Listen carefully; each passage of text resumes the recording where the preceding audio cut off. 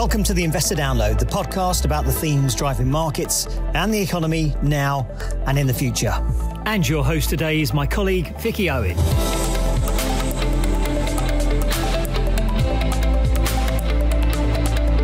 There's no shortage of news reports and warnings about the impacts of climate change.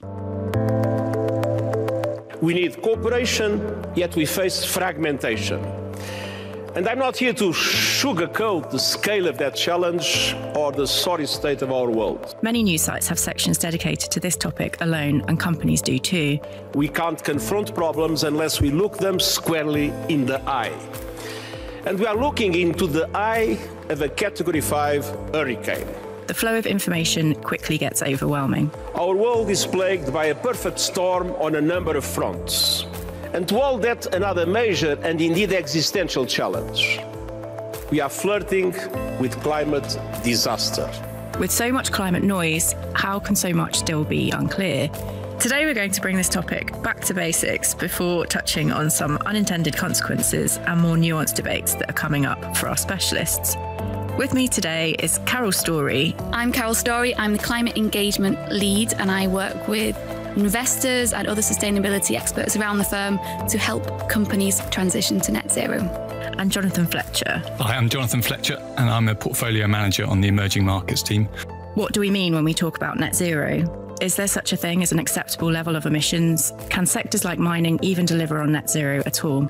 Lots to discuss, but in the first part of the show, we're going to talk net zero, why it's important, and the plans companies are making to get there. On Apple Podcasts, Spotify, or wherever you get your podcasts, you're listening to the Investor Download. I thought we'd just start with quite a basic question, but what is a net zero plan, Carol? I'm sure you've seen quite a lot of these, so perfect person to explain to us what these are and what you might be looking for in one. A net zero or transition plan is a plan that outlines how a company is intending to reduce its emissions and meet the climate targets that it's set. It's really a blueprint for how they intend to meet the challenges faced by their business because of climate change. They've only really been around for 2 or so years, and we're actually seeing more and more of these plans as companies make net zero commitments. When we look at transition plans, we're actually trying to get a grasp on the who, the what, the where, the when, the how, and the why. And we're using this information really to help us identify companies that are well placed to outperform in a net zero world and those that may struggle. Now, there are a number of really detailed guides out there in the public domain, including one that is out for consultation by the Transition Plan Task Force, which was formed by the UK government last year. But to boil it down, a credible transition plan will help us understand the company's ambition. And what I mean by that is the speed and the scale of emission reduction targets and other climate goals. It will set out the governance and decision-making processes in place to support those climate goals. It will also, and crucially, outline the steps being taken to meet climate goals and why this course of action is being taken. It should also cover the expected impact of the company's climate strategy, and I mean the impact on the planet, on people, and also on its financials, and of course, an update of emission reduction so far. Why should investors care about climate transition plans? Well, put simply, how a company responds to the challenges of climate change could actually be key to its bottom line. And that's really why it matters to us. Traditional business models are being disrupted by regulation, by pressures from customers and clients, and by new lower carbon technologies. So as well as reducing emissions, a smart climate strategy could mean more resilient businesses, new areas of growth, hopefully bigger profits, and actually a poor plan, one that is not well thought out, could bring future problems and poorer returns. And climate change itself is really not a force to be reckoned with. If it's not curbed, everything becomes more risky, including investment activities. Great, that's really helpful to understand, because it's not just about trying to sort of save the planet. It's very much a core investment topic for you. Absolutely. And we're sort of 3 years into the UN's decade of action and 8 years on from the Paris Agreement being adopted. obviously questions are being asked about whether companies are acting fast enough on climate change. How could companies move faster? Could they move faster? Well, it's actually really mixed. If I look at our own data on company targets, just under a third of the companies we hold have a 2-degree or below emissions reduction target. Now, that might be a short-term target, a medium-term target, or a long-term target, and it might not cover all scopes that are necessary. But actually, there are around 60% that have still set nothing at all, and that's quite concerning. So to your question, could companies be moving faster? Well, some companies could be moving faster. And I think this really starts with strong climate leadership at the top of any business, plus a really good understanding of climate change or how the transition itself towards net zero could impact their company. What sort of risks might companies face? Obviously, if they don't act fast enough, what could the consequences be? What message are you trying to get across to companies there in your conversations, or what are they asking you? Well, in some cases, they may not be competitive at all. So if their competitors have lower emissions and their clients are demanding low emission products, they are not well placed in that market anymore. In some cases, it could be a step change because of regulation. So actually, they're not able to keep up with the rules of business within the economies in which they operate. How have you engaged with management teams in the past year? Okay, in 2022, we kicked off the largest engagement program we have undertaken as a firm. We engaged over 700 companies on climate issues. And actually, we expect to grow this and continue that dialogue into 2023 and beyond. And it wasn't just the sustainable investment team in a corner engaging these companies. It's a firm-wide engagement program, which involved over 170 of our analysts and PMs. So people actually managing money and making investment decisions. And would you say it's more encouraging companies? Is it more carrot or more stick? Is it kind of threat or coaching them along? I like to think our approach is mainly carrot. We really do want to support companies, and we are very aware of some of the challenges that they face. But there is some stick. For example, last year we voted against individual directors at a number of companies because we felt they were not doing enough to address the climate-related risks faced by their businesses. Can you tell us a bit about how it works in practice? When we're engaging with companies, we're actually doing 3 things.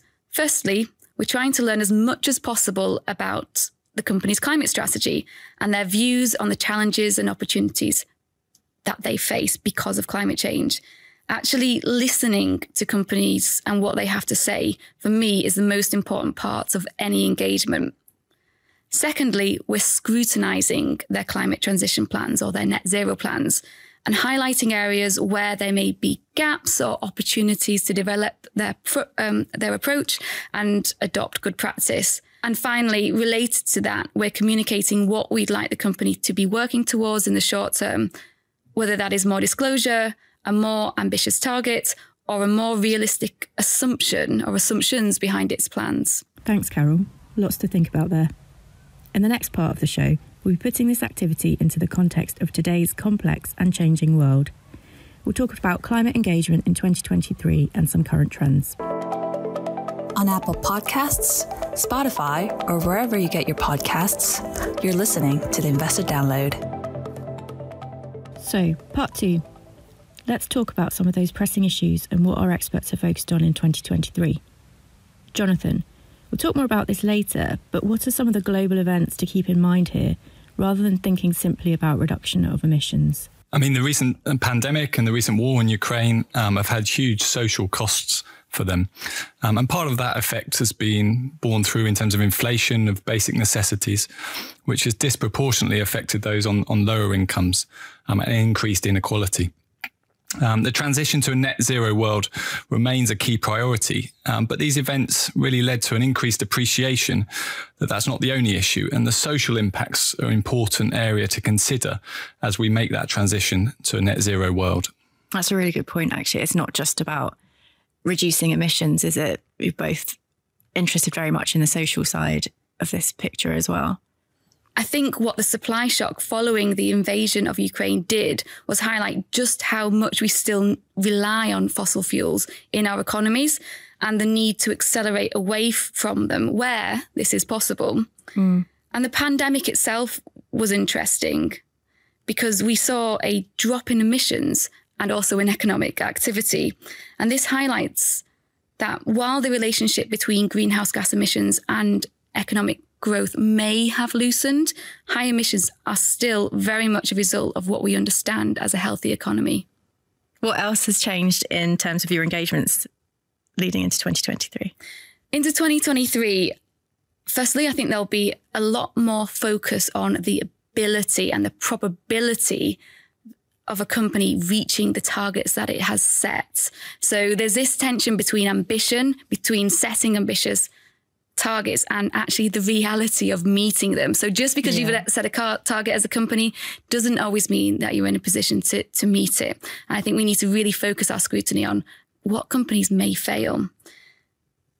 The other really important theme that came out of 2022 and that we need to focus on in 2023 is a theme around idiosyncrasies. So actually, some companies are finding it harder to transition, and it's not because they are not committed, that they don't have ambition, but they are simply placed in different political and geographical situations. So if you have a high emitting asset in an area of the world that does not have easy access to renewables, it's going to be much harder to decarbonize that asset.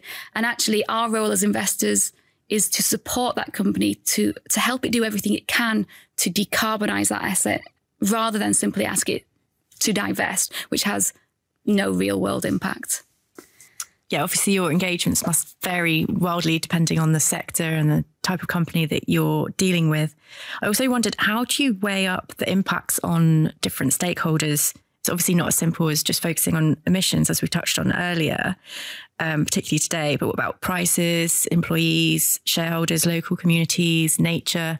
Feels like the list is endless in terms of stakeholders. How do you weigh all of that up? You're absolutely right that climate change is not just about emission reductions, but I think it's a false dichotomy to frame the issue as climate versus people or climate versus shareholders. Climate change is important because it impacts prices, employees, shareholders, local communities, and nature.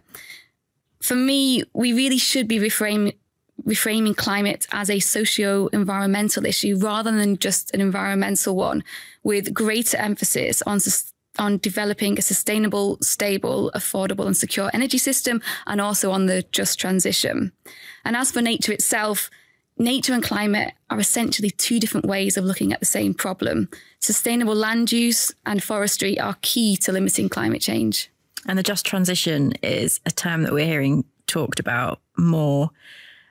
What does that mean to you? How might you engage on that? Well, there are a few different ways of thinking about the just transition, but it's essentially a transition to net zero that treats people fairly.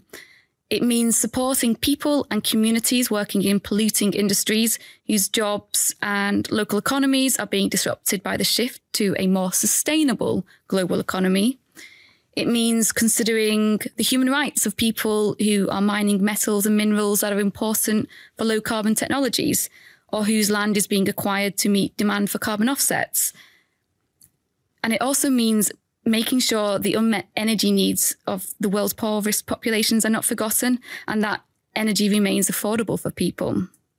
And of course, the just transition overlaps with these wider concepts of climate justice, which highlights that people who are being most negatively impacted by climate change actually live in countries that did very little to contribute to it. How might you engage on the just transition then? In terms of our engagements on the just transition, there are three key priorities this year. There isn't much disclosure at the moment from companies about this issue. So actually, our first priority is to understand how companies are thinking about the just transition and how they're acting on it.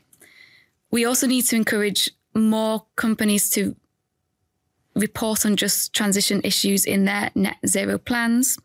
And finally, we want to share good practice with companies, whether that's from our own research and discussions with companies, but also from organisations that have been looking at this in a lot of detail, like the World Benchmarking Alliance and the London School of Economics.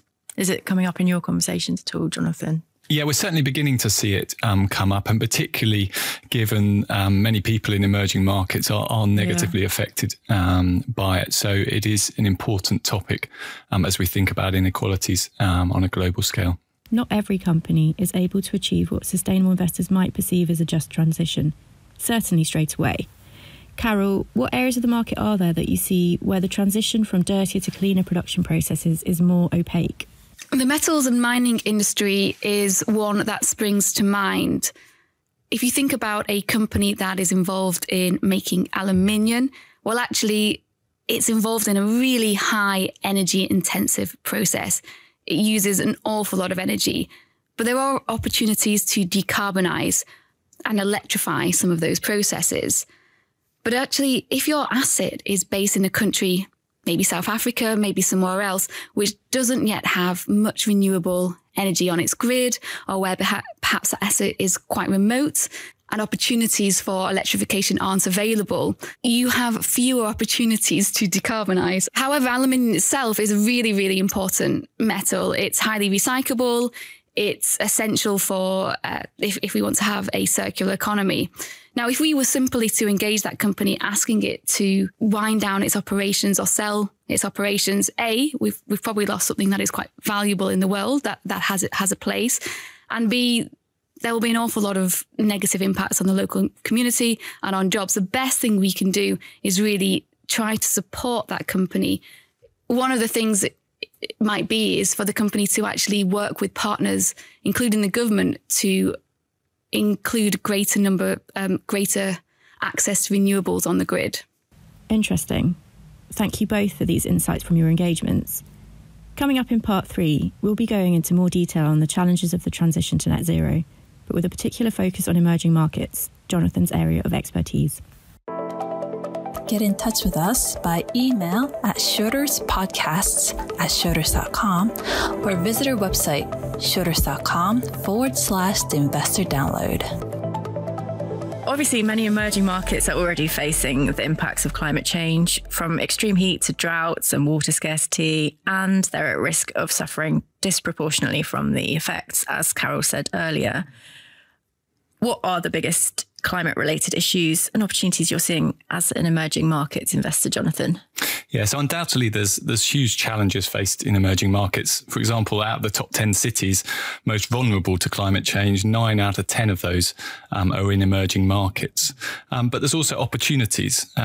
We see a number of leading companies that are emerging market companies. For example, if we think about solutions to address climate change, whether that's solar panels and a shift to renewable energy or a shift to electric vehicles, actually many of the leading companies globally are within emerging markets. And also we see consumers changing quickly.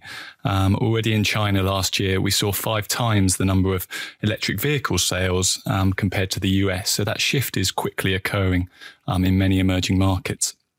And the other major opportunity we have as investors is through the engagement we're having with companies. Companies in emerging markets are often at a relatively early stage in having net zero plans in place, or even in terms of measuring the emissions they have. And the opportunity is there for us to have an impact as investors as we encourage them to put those plans in place, to think about those targets for scope 1, 2 and 3 emissions, and to have that transition plan in place. Interesting. So they're quite receptive generally to your conversations and sort of probing for information? Yeah, so it's really interesting. We certainly have a number of companies responding positively and putting net zero plans in place as we've engaged them over the last year. And we've even had some companies come to us to ask us what best practice looks like in the dairy industry, for example. And we were able to share best practice from other companies that they've then implemented and put in place for their net zero plan. And how does it work in practice? What would prompt an engagement, and how do you kind of monitor developments? Yeah, so over the last year, we've had a real program across Schroders looking at a number of companies within emerging markets that we own, with those kind of 4 key asks of the companies: having a net zero target in place, long, medium, and short-term targets for their emissions, that detailed transition plan, and to be publishing how they're doing and performing on that and that progress annually. So through our conversations with companies, through formal kind of requests to them, we've been seeing that engagement happening over the last year. You mentioned dairy earlier. Are there any other examples of sectors where you've been engaging in particular on climate change, or sort of what types of companies? Yeah, we've been looking across all sorts of different sectors. I think I would just point to one example where we've been engaging with a company in an e-commerce industry, and actually when we first spoke to them, they didn't have a net zero target in place, but we were followed up with them 6 months later.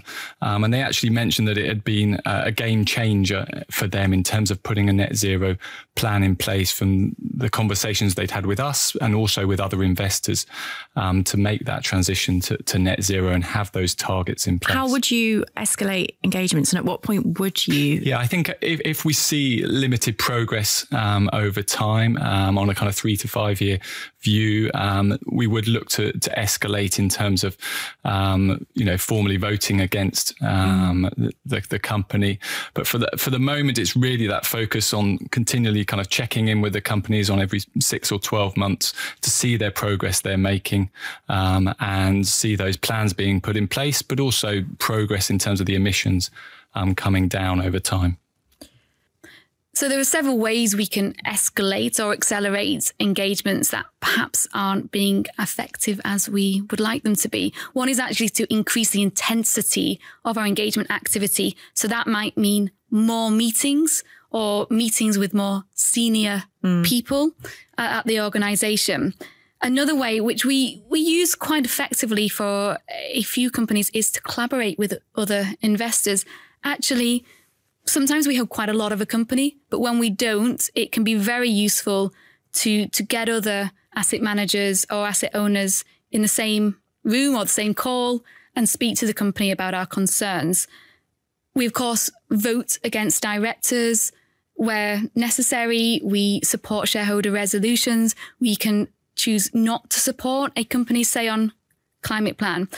And of course, investors themselves take all of this information in terms of how they are valuing companies and whether they choose to invest or not, or increase their exposure or not to those companies. And you mentioned say on climate votes. What are those involved, and are you involved in many of those?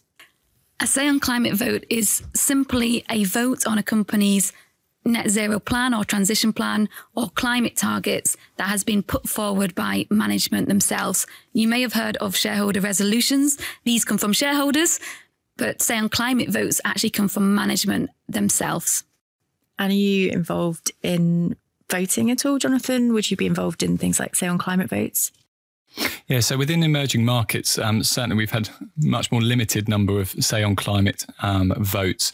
We're absolutely involved in voting various different areas, but given how early stage many of the companies are, we've not yet reached that point, but we do expect to do so.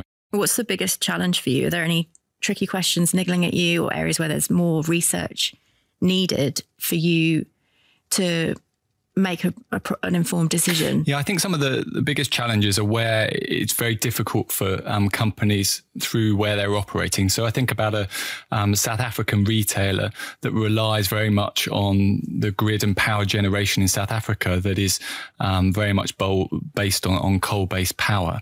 And the difficulty they have in being able to transition to net zero, they have huge ambition there, but there is real challenge in terms of how they might do that.